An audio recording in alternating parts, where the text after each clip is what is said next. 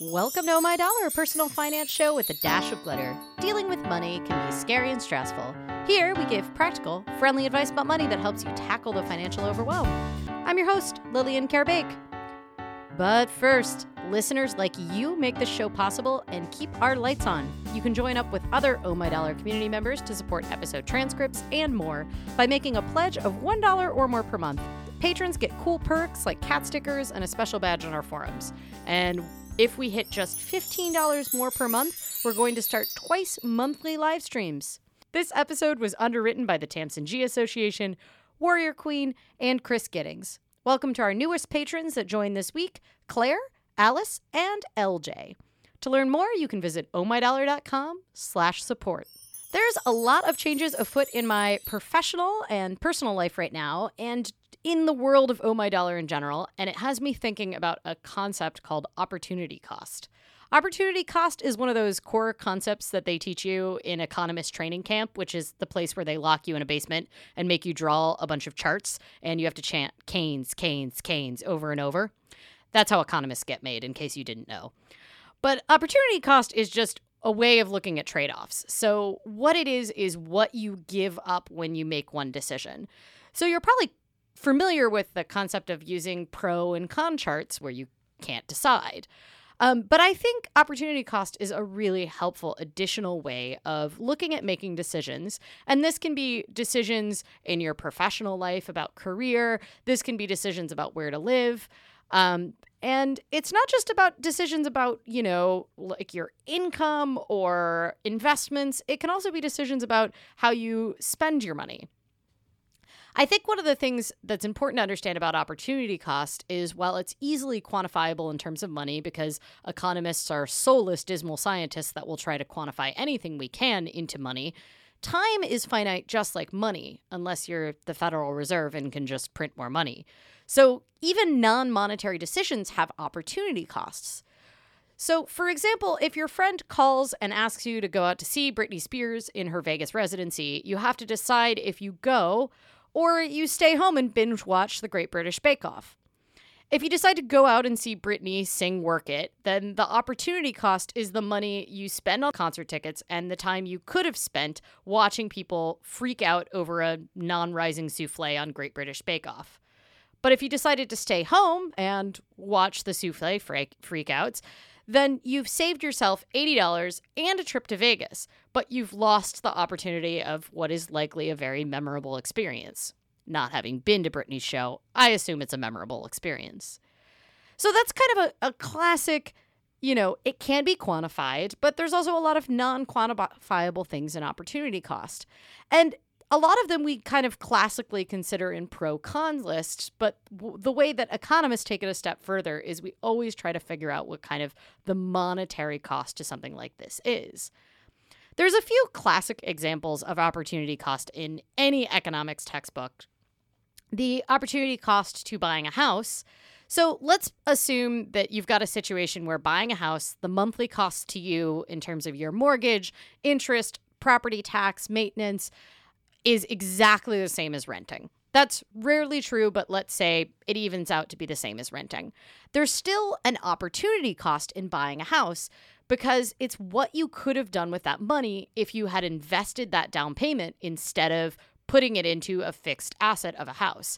So let's say you got a very cheap house and you put down 10% as a down payment.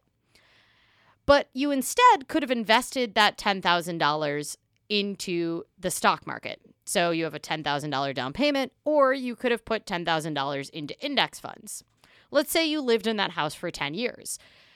Let's say you would have had the stock market did really well over that 10 years, and you would have gotten a 10% return over your stock market investment in 10 years. But your house only appreciated 2% during that time. One, the opportunity cost is there. It's the difference between the 10% you would have gotten in the stock market and the 2% that $10,000 appreciated. But in addition, the opportunity cost there for that $10,000 is any other thing that you could have done with that. So you could have invested that in a stock market, or that $10,000 could have been used to buy a car that then completely depreciated in value, in which case your opportunity cost is negative for the car versus the house that appreciated 2%.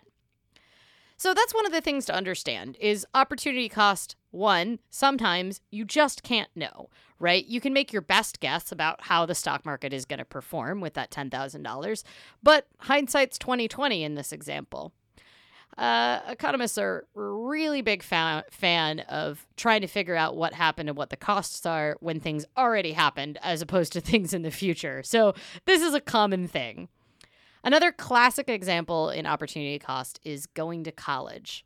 While college costs money for most people to pay for, you also might have to work less while you're in college. So college's opportunity cost is also what you would have made working a full-time job or a part-time job that you would have gotten straight out of high school as opposed to going to college. So let's say you get a job straight out of high school for $35,000 per year. After 4 years, you've earned about $140,000 if we assume no increases in wage or any bonuses. Well, the alternative is, let's say you decided to go to college out of high school, and your yearly tuition and expenses are $30,000, and you want to graduate within 4 years, and you stay completely focused in school, and you don't work at all while you're in college. So let's just say that that's what's happening. After 4 years, not only are you out $120,000, which is the $30,000 tuition cost, it's also the $30,000 tuition cost times 4 years. That's $120,000. But where opportunity cost comes in is because you chose to go to college and not work at all instead of working, your opportunity cost is actually the sum of your college expenses plus the money you could have earned if you had chosen to work instead.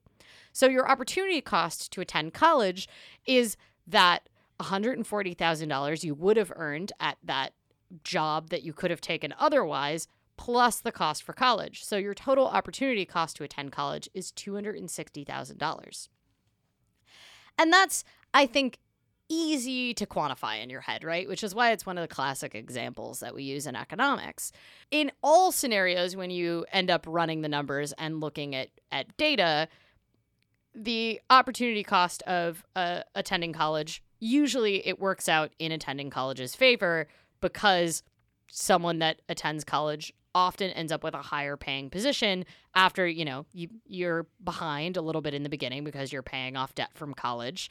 And maybe you'll start in the same low range that you would have if you had just not gone to college out of high school.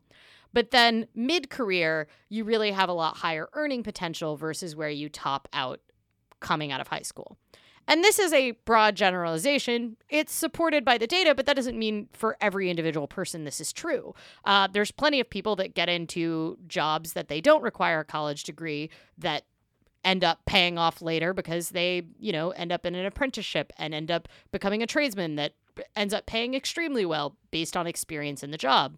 In which case, there's an opportunity cost to them not doing that and going to college because it'll take that many more years to qualify if you become a tradesman after college, if that makes sense. This is one of those things where when you're considering two different options, I think there's a lot of value in considering opportunity cost. And I think that it's important to consider the things outside of what's quantifiable, your own happiness, your behavior. So I'm going to give you some examples after we come back from this break of different types of opportunity costs that you can consider. Reminder that Oh My Dollar is supported by listeners like you through our Patreon, also known as the Personal Finance Society. You can pledge $1 or more and get stickers and perks on our forums. Learn more at ohmydollar.com/support. All right, we're back from break, and one thing I want to talk to you about is different kind of sneaky opportunity costs, because economists' favorite activity is figuring out how we can quantify things that are maybe not quantifiable. And I think this can be really helpful when you're looking at decisions. So one thing that I've been looking at is the opportunity cost of taking a job outside of your field and not getting years of experience that would add up to a higher paying job later. So my chosen field is media, which tends to have pretty poorly paying jobs when you're early in your career. And they are harder to get than jobs in a lot of other fields. I might be able to make more money working, say, doing data analytics or something like that. But the opportunity cost for me is not getting the years that I'm working in that data job, even though I might make more money overall.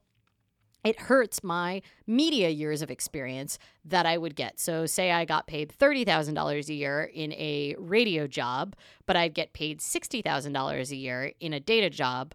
But by choosing, because time is finite, to work in that data job and not getting 3 years of experience that would lead me into a better paying job in media, that's an opportunity cost that I'm weighing.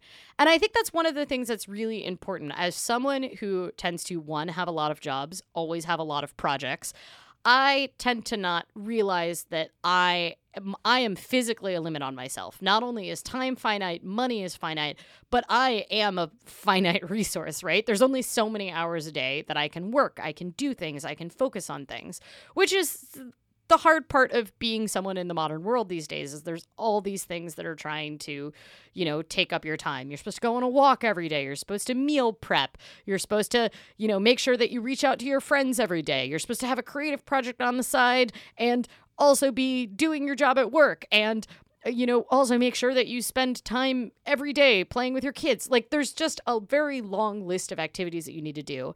And just like in your budget, you do eventually have to prioritize them.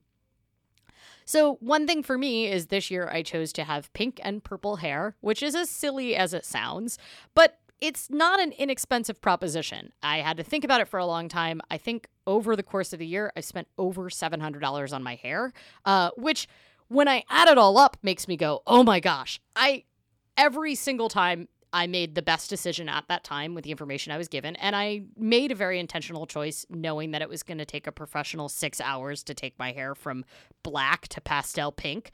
But I've spent a lot of money and also a lot of time on my hair this year, re-dyeing my hair, thinking about my hair, cleaning my shower because there's purple hair dye in it every time I take a shower.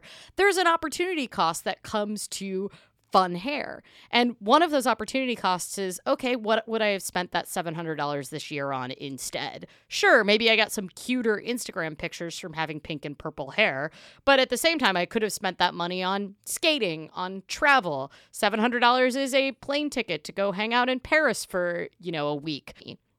I also could have invested it in the stock market, and then we're back to that.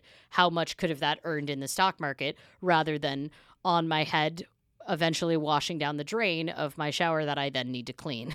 There's also an opportunity cost of kind of career choices that don't always have to do with money that comes to your social life. So an opportunity cost of working as service jobs that maybe means you can't be available on weekends or evenings, and therefore you always miss out on fun activities or you always miss out on your kids' recitals.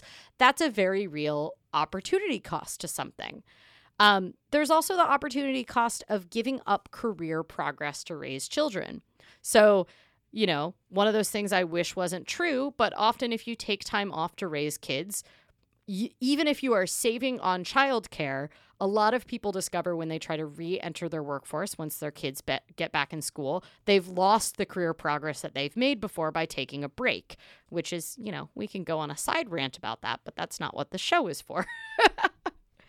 This is also some of this comes down to if you've ever lived in a really small house. So I used to live in a 10-foot, diameter geodesic dome back in my more punk rock days. And there's an opportunity cost to just the things you can have in your house. This also, I think, in my more middle class lifestyle now is my small closet. I have to consider I want all the clothes and I can't have all of the clothes because there's an opportunity cost to, there's literally only so many hangers I can have. But back then it was a question of do I want a slightly fancier heater that's going to take up more floor space versus more books, right? Because when you live in a small dwelling, you've got a finite resource of space, and that makes you think about the trade-offs that you're making at all times. This is kind of an example that I think is kind of interesting, but let's look at a farmer, right? So once a farmer chooses a crop, for example, cucumbers, the limited resource of available land can no longer be used to grow another crop such as potatoes or carrots. So the opportunity cost of growing cucumbers on a finite piece of farming land is the other crops that can't be grown at the same time. And I think it's important to think about your whole life in the spectrum of sort of it is a plot of land. And there's things that you have to fit in. I remember quite a few years ago when I was working like 4 jobs and I was also trying to do a bunch of side projects like always, I realized I am great at budgeting my money and I'm terrible at budgeting my time. And I'm always giving my time away to other people for free. And sometimes that was okay because it was things I intentionally had chosen to be involved in that I enjoyed giving my money away for free to. But I was valuing everything at sort of equally. And I wasn't looking at opportunity cost in terms of how that time could be spent by placing a different value on it, right? So it's easy when it's a salaried and you go, okay, well, at one job I earn $20 an hour, and if I take extra hours at that job and it's at the same time as my second job where I make $12 an hour, the opportunity cost is really obvious. But there's also an opportunity cost to not taking care of yourself, right? Sometimes it's the hidden cost in suddenly, I end up spending more on groceries when I'm working a lot because I buy a lot of convenience foods because I don't have time to meal prep, or when I worked at a very stressful political job, I needed to get out of the office every day, and suddenly my coffee expenses went up a lot because when I lived a less stressful lifestyle, I didn't need to go on a long walk to buy a coffee drink just to get out of the office. And this is one of those examples where I think it's really easy for people to get caught up in, especially when they start getting their money together, they start tackling some sort of personal finance thing, or they get really early into discovering financial independence, retiring early, and they want to up their savings rate. They don't realize that those additional dollars that you might pursue by having a second job or moving to a job that has higher compensation but a longer commute or is worse for your life, there is eventually a real cost to that. So taking on a second job to pay back your debt, say you're like, oh, I'm going to pick up weekends in retail in addition to my office job during the week because I really want to focus on paying down my student loans this year. But it turns out you work 12 hours a week on the weekends and you get paid, $10 an hour. And so you're making $120 a week. But the stress of working that much means that every time when you get out of that job, you're picking up a bottle of wine, a lotto ticket, you're buying a couple magazines because you're in a direct reaction to that stress. When it actually ends up penciling out, maybe it's not actually helping you make as much progress on your student loans as you thought because of the toll that takes. And it's easy to convince ourselves that we're stoic and we won't have these kind of reactionary spending, or to devalue our own health or our own priorities. We're like, oh, I can accept the fact that, I have to spend 2 hours a day commuting in a car because I make $30,000 more per year, because you're not putting any value on your time in the same way, right? So I think it's important to consider that, one, you have inherent value, and sometimes the trade-offs that you're making to make more money aren't actually worth it depending on how much you value your time. And your health, right? Like I know plenty of people that have disabilities or, mental health needs where working full time doesn't work for them. And it's easy to get caught up in this world of personal finance successes and takeaways, especially if you start participating in like online communities or reading blogs or listening to shows like this one where you're like, yes, I'm going to go after it. I'm going to hit these goals, not realizing that your energy is a finite resource and the trade-off comes at too high of a cost if it hurts your health or your mental health, right? Because no amount of paying off your student loans X number of years earlier is worth destroying your mental health for 7 years while you pay them off. So I think it's important to consider this. This is one of those things where, like, I hate to tell you, because economists will try to quantify this and will try to walk you through it. But in the same time, there is gray area, right? And things can change. You might have been willing to take the opportunity cost or the trade-off, so to speak, for a long commute for a couple of years, but now you just can't do it anymore, right? It's too hard on you now. It's okay to change and evolve. If you're not changing and evolving and your priorities aren't slightly shifting over time, that means you're very stagnant. And frankly, that's worse than having new information and reconsidering things and making different choices. So I guess my key takeaways from this are, one, opportunity cost is the return of a foregone option less the return on your chosen option, which is a very classic economist way of saying that. But just realize that when you choose to spend time on something, it is at the expense of what else you could have been doing with either that time or that money. This can extend to you took a full-time job and that means you're spending less time on your art. It could mean you took a job that's paying you well, but you're giving up years of experience in another job. It could be that you're choosing to have time with your family, which means you're giving up a certain amount of career progress. Any of these are valid choices and trade-offs. This isn't a judgment for making those, but it can be a helpful tool to use if you're trying to actually consider this. Because sometimes you can quantify it down to how much per hour is that commute going to cost me, right? And you go, well, would I rather be able to work from home remotely and not have a commute and save myself 2 hours a day? Or would I rather make $10,000 more per year? And those are the kind of considerations you can make. The other thing that I think is helpful is to consider that opportunity costs are not the same for everyone, right? It's very easy to look at your friend that's chosen to do something with either their money, their investments, get caught up in the race of everybody else is buying houses and think, well, they made the best decision for them with the information available to them, so it must be the same for me. But that might not be true. Your opportunity cost might be different. A great example for me is I ended up giving up my farm share, my farm weekly vegetable share that I have gotten every year for 12 plus years this summer because I was traveling so much. And when you pencil it out, it's so much cheaper than buying vegetables from the grocery store. But there was a lot of costs to when I was out of town getting someone to pick it up or, trading it off and missing weeks and having to worry about the pickup off each week. And that was one of those things where my priorities just changed. Also, I probably won't have pink and purple hair next year after running the numbers. So I think that's one of the helpful things to consider. If you're looking at trying to figure out how to calculate this in regards to your job, there is a classic book in the field of financial independence, Retire Early, called Your Money or Your Life by Vicki Robin.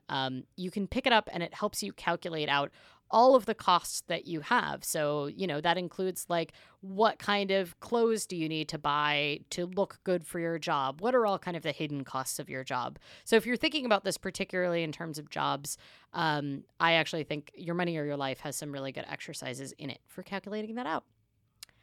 Well, I hope you enjoyed this episode and have some things to think about. I'd love to hear about times in your life when you had opportunity costs to consider and kind of how you dealt with that.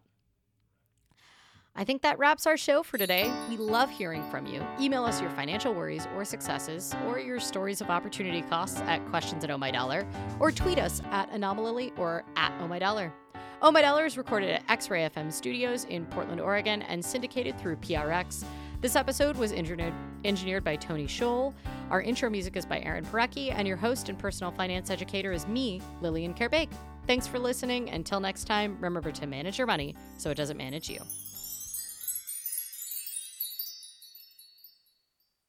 Everyone knows therapy is great for solving problems, but getting therapy has its own problems too, like finding the right therapist, fitting into their schedule, and of course, the cost. Well, BetterHelp can solve those problems. It's totally online and built around your schedule. It's surprisingly affordable too. Connect with a credentialed therapist by phone, video, or online chat, all from the comfort of your home. Visit BetterHelp.com to learn more and save 10% on your first month. That's BetterHelp, H-E-L-P.